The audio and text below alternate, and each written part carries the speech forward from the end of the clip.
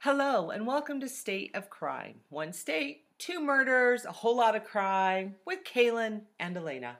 Hi there. Hi there. So I just thought about the fact that I literally don't even know the name of who you're covering. I know because when we talked, when you told me your case, I still hadn't picked mine. So there you go. That's how on top of things I've been this week. So I mean, I was sitting at the computer desk 2 minutes before I left the house, jotting down notes. Okay, still. good. So I feel like we're both as unprepared as I saw a meme floating around. It's like my mama didn't raise no quitter, but she did raise a procrastinator. My life. Yeah, us. That's why we get along so well. Yep. So, just for our listeners, we are doing a follow-up on the Jennings 8 case. Right. We have been in contact with somebody that has some firsthand knowledge and some ties to the case, and we just want to make sure that we keep this case alive. There is also a Facebook group that I joined, the Unsolved Jennings 8, that another listener emailed us about. Right. And I wanted to thank them as well. And I did join that group just because this is such a heartbreaking case. It is. And especially after talking to somebody who knows some of these people, I think from the get-go, you and I have said that, we do try to keep the victims a part of it. Mm-hmm. You do have to have a certain amount of distance to talk about these things. Otherwise, I think you get too emotionally connected right. and it just gets too much. It's too upsetting, But I also want to make sure, though, that we do always kind of honor the victims and keep them in mind. And I am glad that you and I have had many conversations about the fact that too often victims are kind of pushed to the side, especially when they are women who were involved with drugs and or sex work, as were many of the Jennings 8. And then, people just find it too easy to say, oh, it's a high-risk lifestyle, or, right. And how much we hate that, and it's unfair.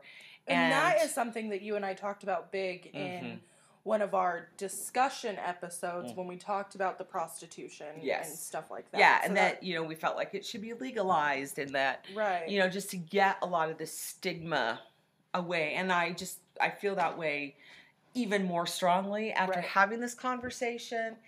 And, it's infuriating. Right.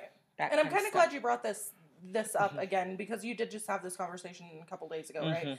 Well, my case this week kind of a tiny bit resembles the Jennings 8 on a little... Oh, okay. In like a small scale. Alrighty. Right. And that's funny because my case has, which I definitely have themes going through all of my cases, but my case has a lot in common with my Minnesota case that I just did. There's some parallels there, and to, again, some other things that as we get into, you're going to definitely recognize, and if we have listeners out there who've listened to a couple of my episodes, will go, oh my God, here she goes again. So, right.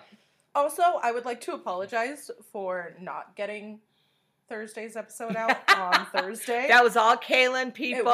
It was all me. I got caught up in the Thanksgiving festivities, and by the time I had gotten near my laptop, I had zero time to actually do anything. It was like I had to run into my house, change, and then leave my house. You were fine. And so I just like to give you grief because, I love you.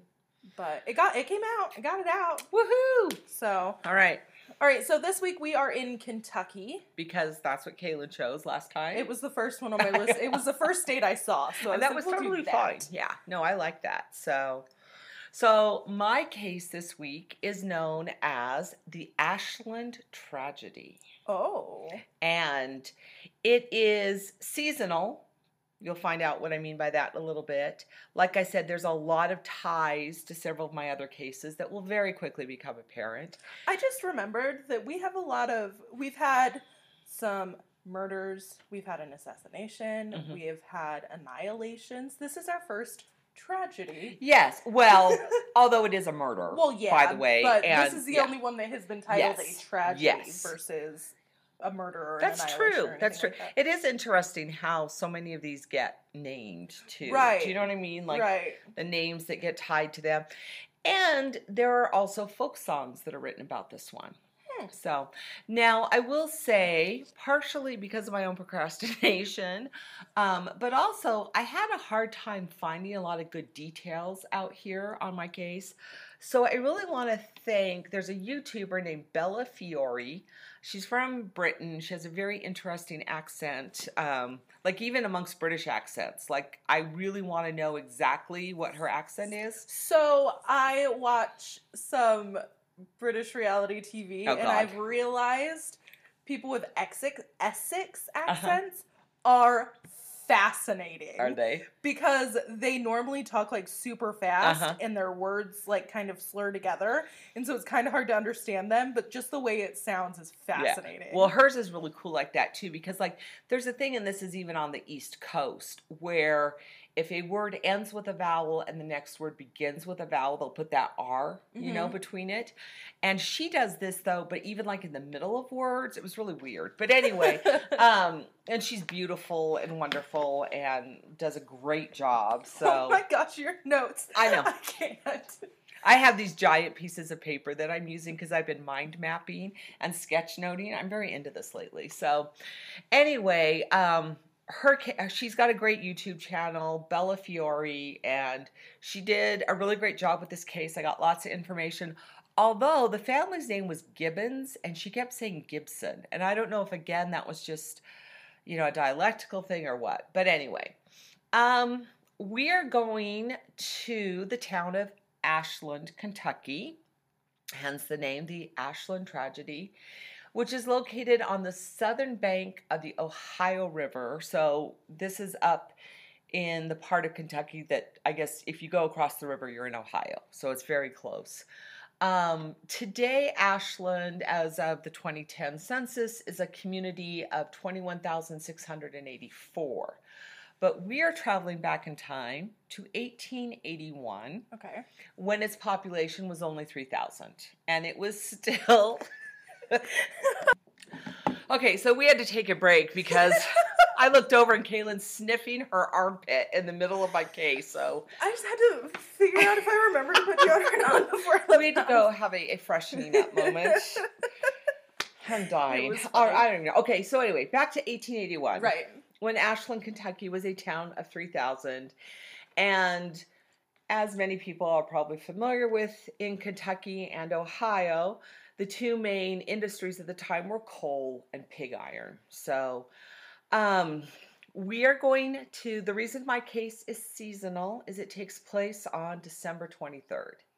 Right before Christmas. And this had to be the worst Christmas ever for our families. So families. Yes. Okay. We have two families that are affected. So now, given the name the Ashland Tragedy, you would think possibly that this was like some huge, you know, devastating case.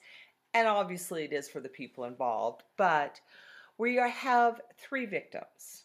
We have two members of the Gibbons family, brother and sister Robert, who everyone called Bobby, 17, his sister Fanny, 14, and Emma Carrico, who most often, I guess, went by the name of her stepfather. She used her stepfather's name of Thomas.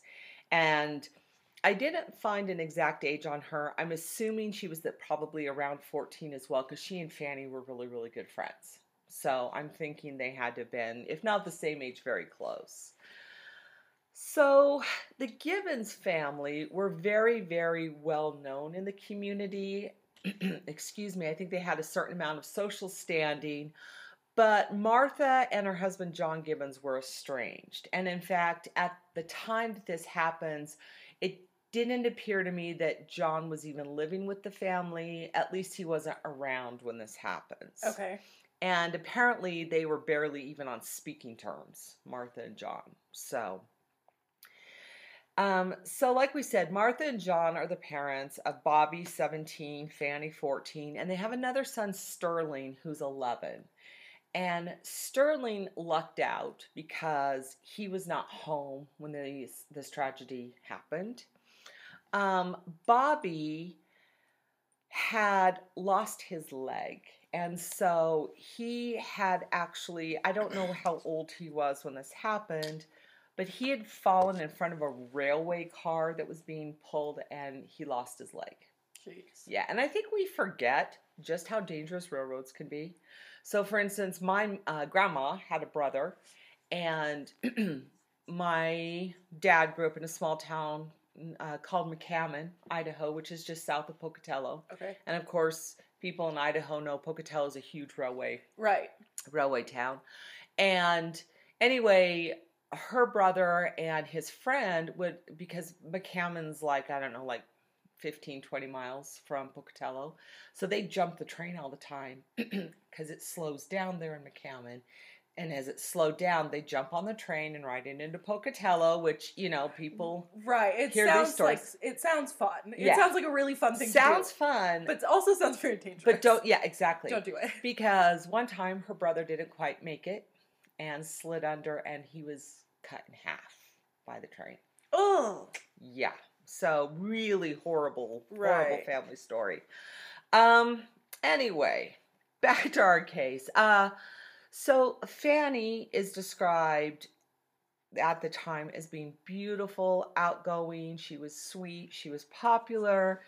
It sounds like Emma was also very much the same, just two lovely, beautiful girls. So Fanny and Bobby Gibbons' mother, Martha, went to the neighbor's house, and that's Emma. I'm just going to call her Emma Thomas to keep things easier. Right. Went to visit her friend, Mrs. Thomas, and they lived right across the street from the Gibbonses. So it makes sense that, you know, Fanny and Emma would have grown up together, were good friends. And so Martha was going to take 11-year-old Sterling and visit a town called Ironton, which was, I guess, just across the river. So she wasn't going really far to visit some friends. It sounds like it was like a day trip, you know, sort of thing. And of course, you know, Bobby's 17. He's old enough to really to stay alone. So when she stops in to visit with Emma Thomas's mother, I guess she tells her about the trip, whatever. And then they decide that maybe Emma should go across the street and stay with Fanny and Bobby because, like we said, you know, Bobby had lost a leg. And it seems like, you know, he could do things, but they felt like, well, you know, Fanny might need some help with some of the housework and sort of stuff. So, of course, Emma's all excited. You know, they're going to get to be kind of grown-ups for the night. Excuse me. So she goes across the street to stay with them. And there's not a lot of reports about that evening, although neighbors do say that, you know, and of course Emma's mom is looking across the street at the house, you know, and everyone says, you know, they could hear them laughing. They were obviously playing games. Like we said, it's almost Christmas, you know, so everyone's... And I mean, they're like right across the street, so like how... Exactly. You know what I mean? Yeah. And so everyone's excited and happy, you know, those sorts of things. So nobody thinks anything of it. This part is crazy to me. Emma's mother wakes up at 4 a.m., which was normal for her, to start doing her household chores. Thank God we don't live in the 1880s. Seriously. I would die. I would too. So anyway, she gets up at 4, looks out across the road, sees nothing. Everything seems fine. And I guess she goes about doing whatever you do at 4 o'clock in the morning in the 1880s. But around 6 a.m., she starts to notice this weird flickering light coming through the window. And she looks across the street, and it's the Gibbons house, where her daughter is, and it's in flames. So she runs out in the street screaming, of course, you know, trying to wake the neighbors, and they call a fire brigade, which, you know, like we said, back then, that's all volunteer. Takes a while for them to get there. Right, especially in the early morning hours when people are probably still sleeping. Mm-hmm. Well, I mean, if she gets up at 4, who knows what time Who knows what's going on in this crazy time and place. Anyway, but the house is pretty much engulfed, quite quickly. It sounds really bad. And it's not until they get the fire put out that they find the charred corpses of Bobby, Fanny, and Emma. Sad. Yeah, horrible tragedy. How old was Emma? How old were they again?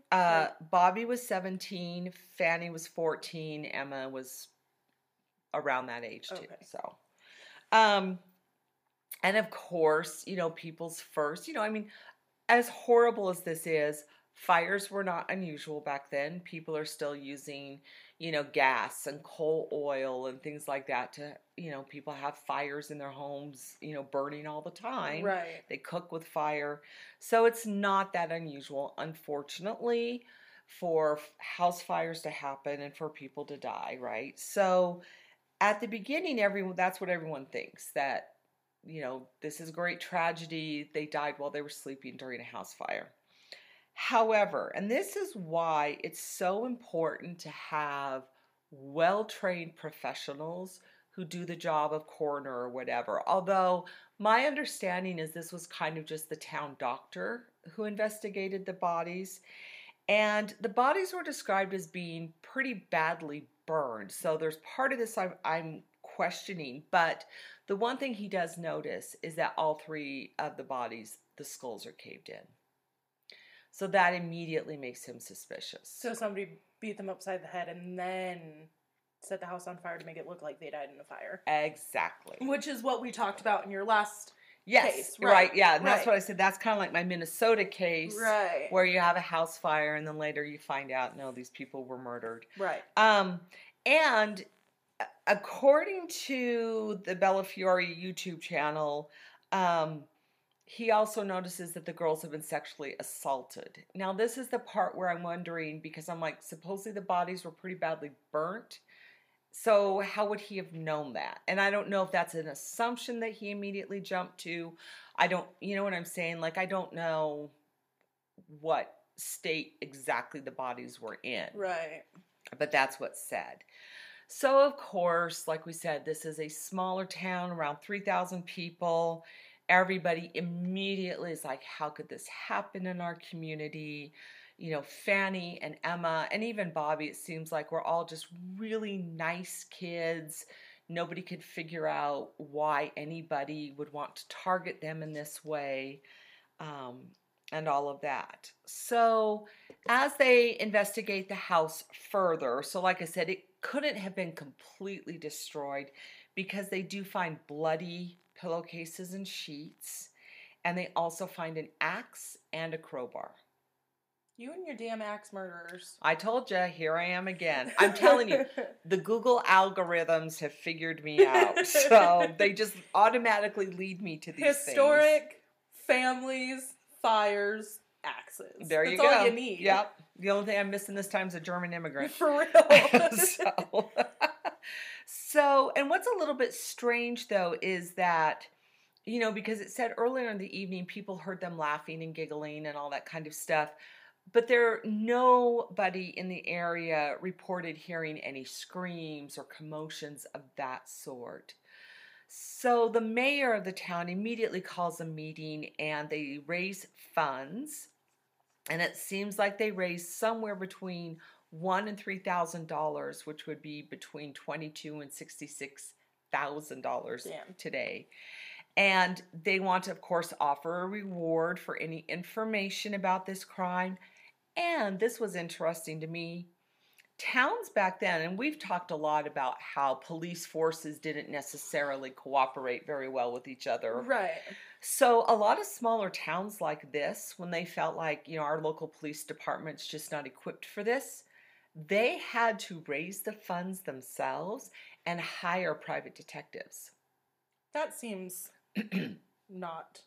I know. Is that weird? Yeah. I don't even know the word that I'm trying to come up with, but that just doesn't seem right. Yeah. I guess. That's weird. Yeah. Yes. Okay. So they do this and they hire this guy named J.D. Morris, comes from Ohio, and he immediately does the modern sort of thing where you blame the dad, right? And so he immediately just says that John Gibbons is his number one suspect. He's talking to the press about this, how it was definitely John who did this. So another kind of a semi-family annihilation. Right. And his estranged wife, Martha, does not help either, because she also is talking to the press and anyone who will listen about how John had these spells of insanity, that he would threaten to kill the family and burn the house down. And then, just like with the Minnesota case, because he can't be found anywhere, people will say, well, he killed himself. And Martha even says that he, in fact, would threaten to kill himself in a local pond, which was then dredged so they could look for his body. You know, like I said, she's not helping the case at all. And luckily, aside from hiring the private investigators that the town did, there is a federal marshal who gets involved in the case. Okay. And his name is Heflin. And he knows how to do his job. Yeah, because it sounds like JD has no idea what the hell he's doing. So he tracks John down in Maysville, which is about 90 minutes away, like if you drove it today by car. And he does find John Gibbons and tells him what has happened to his two children. John had no idea. And that became apparent, I guess, immediately for Heflin when he breaks the news to him. And so and then it even turns out that at the time of the crime on the 23rd of December, that John was in West Virginia. So he's immediately cleared. Morris leaves town in disgrace, you know, because he's an idiot. And Heflin takes over the case. It sounds like that's a good idea. Yeah, exactly. So around this time, or shortly after, you know, around the same time, there's a guy named George Ellis. He's a local bricklayer. He goes into the local general store to buy cigars. And of course, you know, it's a general store, that old-timey thing of it being kind of the center of the town gossip. And whoever the clerk was who was helping him notices that he seems kind of nervous and jumpy. And when, you know, and of course everyone's talking about the case, and that really seems to kind of upset George Ellis. He starts kind of mumbling under his breath when people are talking about it. And shortly after this, people aren't sure if George Ellis just went to Heflin of his own accord, or if possibly the guy working in the store who helped him with the cigars went to Heflin and was like, hey, this guy's acting shady, and that maybe Heflin kind of summoned him to talk to him. In any case, we do know that George Ellis goes to Heflin and talks to him. And he questions him a little bit about, you know, how do these legal things work? And Heflin explains, well, yeah, obviously, even if somebody's involved in the crime, but they give evidence, they usually get a lesser sentence. Mm-hmm. And so, of course, this is when Ellis starts talking. So he claims that while working as a bricklayer, two of his co-workers, a guy named whose last name was Neal and another guy's last name was Kraft, were talking about how they wanted to have sex with Fanny and Emma. That they had seen these two girls and they were both like, especially I guess Neal had been bragging that he was going to have sex with Fanny before Christmas. And that and this is where at first he's not real clear about how he gets involved in it. But at any rate, Ellis claims they kind of rope him into it. And they say that, and they tell him that on the 23rd that they're going to take some lollipops and go and have sex with these two girls. Which, yeah, weird. And so Ellis claims that he gets kind of roped into this. Later on, during the trials, he claims that like they threatened him at gunpoint, which why? You know, there's something here that doesn't sit right. Someone's not telling the whole story. There's more to the story than he's letting on. Exactly. In any case, Ellis claims that they go to the Gibbons house around midnight on the 23rd of December, that they break a window with an axe. Ellis claims that at first he stayed on the porch and that at some point later entered the house. And again, there's some weird gaps in his story. We'll talk more about those later. He claims that Bobby woke up when he heard the noise, but that Kraft told him to stay down, and that Kraft went over and started to rape the girls, maybe with Neil, I'm not exactly clear. That when the rape starts to happen, Bobby does get up and tries to defend the girls, and that Kraft hits him in the head with the axe and kills him. And then Neil attacks Emma because the girls start screaming after they attack Bobby with the axe, knocks her down to the floor, forces Ellis, who somehow is now in the house, forces Ellis to hold her down while he rapes her and then kills her with the axe by hitting her in the head. So what confuses me a little bit is that they had said before that they could hear them laughing and playing, but nobody heard the screams? That's unusual too. But again, you know what? If they're asleep though, because like I said, they don't get to the house till after midnight. If people were already asleep in their house, they would have had everything battened down. You know what I mean? Like they wouldn't have been checking in the same way they had been earlier in the evening. Yeah. So, Kraft then tells Ellis to hold Fanny, and she is killed with a crowbar. Then Kraft and Neil decide that they want to make sure that both these girls are dead. So they start bashing all the bodies in the head with axes just to make sure that they got the job done. Jesus. Yeah. They force Ellis to pour coal oil over everything because coal oil, of course, is a fire accelerant. And then Kraft starts the fire so it'll look like an accident.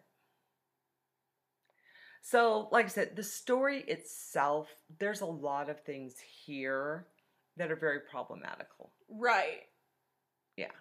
I mean, the whole idea of, these two guys make a plan to go in and rape these girls, but they decide to rope a coworker in. Which doesn't make any sense, because why rope somebody in, especially because they claimed that he was a coworker. Mm-hmm. They didn't say he was a friend. Right. So why are you going to pull in someone that you don't even know if you can trust? Yeah.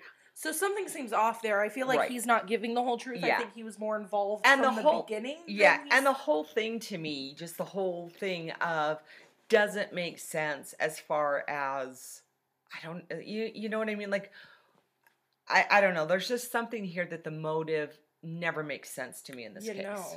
Okay. At any rate, after Ellis tells this story to Heflin, Kraft and Neil are both arrested. They're taken to the Catlettsburg County Jail, which is about 6 miles away, because like we said, Ashland is small, probably doesn't even have its own jail. Here's what's weird. All 3 of them are put in the same cell. Why? Yeah, that seems like really shoddy police work. Like, why do you put the informant in with the 2 guys that because the informant's now going to be dead? Well, no, but Ellis does recant the next day. Of course he fucking does. For the first time. Surprise. Well, with this being such a small town, did they have more than one jail cell? Well, but they're in Catlettsburg. Oh, I guess you're right. They have a county jail there. Right. So I'm assuming, but I don't know. Right. And immediately they're having problems with mobs forming. So they decide that they're going to move these 3 to Lexington the next day. And I guess they do try this. And there's all kinds of crazy things with this story as far as whenever they're trying to move prisoners around, which they end up having to do a lot. And there's also a lot about mob justice in this case. So you and I have talked a lot about how, of course, we all have those feelings, where we're public hangings. Yes, where we're not happy, you know what I mean? And people, get angry and upset. This is a prime case of why that's a bad idea, because it makes law enforcement's job so much harder. Right. Yeah. So anyway, they end up trying to move these guys. There's a chase on a steamboat. Oh my apparently. gosh. Yeah. And then reporters were actually allowed onto this steamboat to meet the 3 prisoners. Neil and Kraft were shackled together. Ellis was by himself off to the side, which makes more sense at this point. Neil and Kraft, when they're talking to the reporters, are laughing. They're claiming that they're innocent, that they'll be found innocent. Ellis is off to the side, and even though he tries to recant again later on, but he even when at this point, he's saying, even in the presence of Neil and Kraft, you know what you did, sort of a thing. And then he, around this time, tries to recant again. He claims that Heflin threatened him with a gun, and which, again, doesn't make a whole lot of sense. So we get to our first trial on January 16th, 1882. So this is very quick. Very quickly. Like weeks. Yes. Damn. Yeah. Although the parts of this are going to go on for the next 3 years. So it's not as slow as a lot of modern justice, I guess, but still slower based on what happened here. Right. Neil goes on trial first. There is some conflicting testimony. Some people are claiming, no, I saw him here, I saw him there, which would make it impossible for him to have been at the house. But George Ellis testifies. He's very calm on the stand. But I still think he's lying. Yeah, I don't trust this dude because even though he's calm on the stand and most of his testimony matches that very first story that he told Heflin way back in the beginning, but he changes a couple things. He claims that Kraft forced him at gunpoint to join them, which wasn't part of his original story. He changes the timeline a little bit. He moves it from Bobby awakening as soon as they enter the house to Bobby not awakening till they start raping the girls. There's some things like that. But he does stick to his story that all he did was help hold the girls down and pour the coal oil, which again, it's still... I don't really believe that. Right. Do you know what I mean? Like, it just seems... And even if it is true, you still held the girls down to be raped. Yes. Which... So, not much better. Right. Than, you know what I mean? Than actually raping them yourself. Like, you're still holding them down and letting it happen. Exactly. So... You're, because you could have left at any time or... Right. There's just so much that does not make sense here.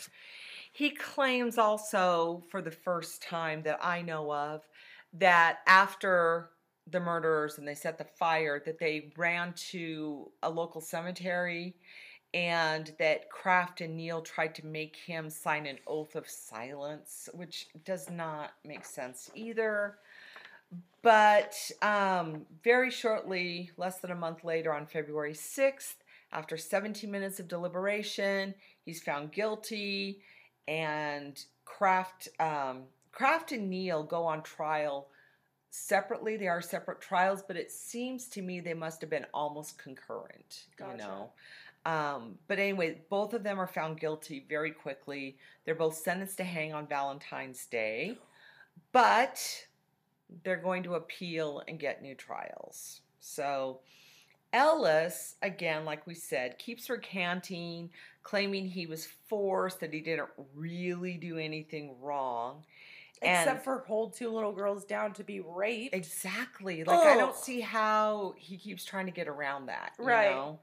I think it would have been different had he not been involved in anything but starting the fire or pouring the accelerant. Or after. Like if they called him in after, look what we did, or... Right. And even then, still. Right, but you were there and you held these two little girls down. I really feel like that all three of these men were involved. Right. I wonder... There's never any mention in anything I saw of robbery as a motive. So maybe they did. Maybe these three guys were just like, hey, the boys only got one leg. The girls are easy pickings. I don't know. And because the murder is so brutal too. Right. So I'm not sure. At any rate, Ellis's trial starts in May. He is sentenced to life in prison because probably of his confession. Even though I feel like because he recanted so many times, they should have just made him hang like the other two. Well, you're not the only one. So very shortly after his trial, 20 men form a mob wearing hoods. They take the train to Catlettsburg, where he was put on trial.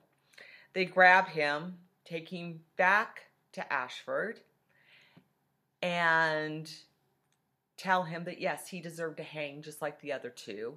Ask him if he has any last words. He says no. They hang him in a tree and of course they don't use a gallows. They do the nasty strangulation. They string him up. They leave him up there for a while. Then they lower him to the ground and ask him again, do you have any last words? Oh my gosh. Yeah, so this is pretty awful. And he says no, just if you're going to hang me, just get it done. They grant his wish, and they hang him in a sycamore tree, which is about 100 yards from where the Gibbons house had stood. And they just leave him there. The coroner has to come and cut him down. Jesus. So at this time, have the other two they're still alive because they're So appealing? yes, okay, because they're appealing. So even though Ellis gets the lesser sentence, he's the first one to die. He's the first to die. Huh. And that's because of mob justice. Now these mobs are not done. I imagine not. Yeah, and it gets way worse. I'm assuming they're going to get to these other two before they get their new trials. Right. Okay. Well, no. So we have the new trials for Kraft and Neal, and the timeline gets kind of fuzzy. I'm just going to kind of do an abbreviated version of this because I don't want to get too lost in the weeds on this. And during both of their retrials and the subsequent things that happen, Ellis's testimony is in fact questioned, especially because he kept changing the story, the details changed. You know, people feel like maybe he did this alone and he's just trying to frame these people, although that seems kind of unlikely as well. Now, Neal had no criminal history, but Kraft did. So there's that part of it too. And so what happens is they decide that they can't try them locally. And again, they're asking for new venues. They're granted the new venues. And in November of 1882, a mob of over 200 people break in to get to these guys, and 3 people end up getting killed, including a 14-year-old boy. So this is why I'm saying it gets very awful, because mob justice, like I said, I know that we all have those wishes sometimes, but it's just not the right thing. So 3 people ended up dead. 2 No, and they're all members. One of them was a guy who was trying to protect the prisoners, Colonel somebody, and I believe that like the 14-year-old boy may have been a member of the mob. Gotcha. So the other 2 were members of the mob, and then the one colonel. Yes. Okay. Yes, and so then both Neal and Kraft do both end up finally getting retried, and both are in fact sentenced to hanged. But even after the attack of this 200-person mob, they were talking about that during one of the retrials, which takes place later in the winter, they had to have so many guards around the jail. And then I guess the weather conditions were very cold, even though it's Kentucky, but and some of them died from exposure because they had to stay out in the cold protecting the prisoners, and it got very, very ugly. But by 1885, both Kraft and Neal, all of their trials were completed. Justice in this case, was served in the legal way that it's supposed to be. And by 1885, both of them had been hanged for the crime. And that was the end of the Ashford tragedy. I think it's weird that people were trying to say that I don't remember his name. Ellis. Ellis, there you go. That he did everything by himself. But that doesn't make any sense to me, because why would he himself go to the cops? And if he was trying to set someone up or frame someone, why would he involve himself? Exactly. That's my Why wouldn't he say, like, oh, I walked by and I saw this, instead of, like, oh, hey, I was there when they did this. Exactly. Like, why involve yourself if you were trying to frame other people? That's my thing with the framing theory as well. Why wouldn't you just say, hey, these two dudes did it, I saw them, I heard them talking, at work, that they wanted to go get these girls, sort of a thing. That would make more sense. For whatever weird, twisted reason, I really believe all three of these guys decided we're going to do this horrible thing. And then, for whatever reason, I think Ellis's conscience, whatever shreds there were left of it, did feel bad enough. And I think he also decided, hey, we're going to get caught, so I'm going to get myself the best deal I can. Yeah. Maybe. I don't know. But in any case, a horrible tragedy. I can't imagine losing two, your children at Christmas time. And right. I mean, your children at any time, much less Christmas. Yeah. That was sad. It's a sad story. And there's a very famous folk song, you can look it up, about the Ashford tragedy. I will actually probably look that up because I like folk music. Yeah, and it's this wonderful, like I looked at it too, it's this, big, long ballad, and it's funny how many of these old cases have folk songs or poems associated with them. I know clear back with my New Mexico case, there's, a folk song about that. And of course, everybody knows the Lizzie Borden rhyme, which came out with the murders. I mean, Lizzie Borden heard that rhyme when she walked through the streets of Fall River, Massachusetts. So, but yeah, are you looking up the folk song? I am going to, yes. If I can, I might play a little tidbit of it at the end of this episode. If I can get a piece of it, yeah. Yeah, and like I said, and our listeners, that you can Google it very easily as well. Yeah, so. I'll listen to it later. But if I can, I'll add a little chunk of it to the end of the episode instead of our normal outro music that we use. So once again, I did, families getting killed with axes, although we threw in a crowbar this time for a little variety.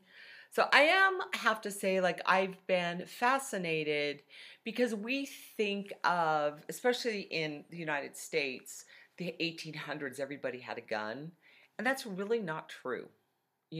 Guns were really expensive, as was ammunition. Right. And so honestly, they're like workers, bricklayers like these guys probably didn't have one. You know what I mean? Right. Yeah, it wasn't as common as you would think watching old westerns and things like that. And so, because the prevalence of axe murders is just mind-boggling to me. And this is why. Again, they were easy. They were right there, so. Yeah. But it was a good one. It's a sad one. It is sad. So, make sure you go join our Facebook discussion group. You can like us on Facebook and follow us on Twitter and Instagram. And if you're listening on an Apple product, make sure you go into your Apple podcast and rate and review us. It helps us out a lot. Also, I don't know if this is true, but I heard a little rumor that if you hit subscribe or unsubscribe and then subscribe again, it helps boost our stuff. So if you're already subscribed, just unsubscribe and resubscribe. Yeah, be really shady since this is a true crime podcast. Just throw your morals and honesty out the door just to help us. But at the same time, they're not hurting anybody, so why not? It's a slippery slope, my friend. Slippery slope. All right, so we will be back on Thursday with my Kentucky case. Yep.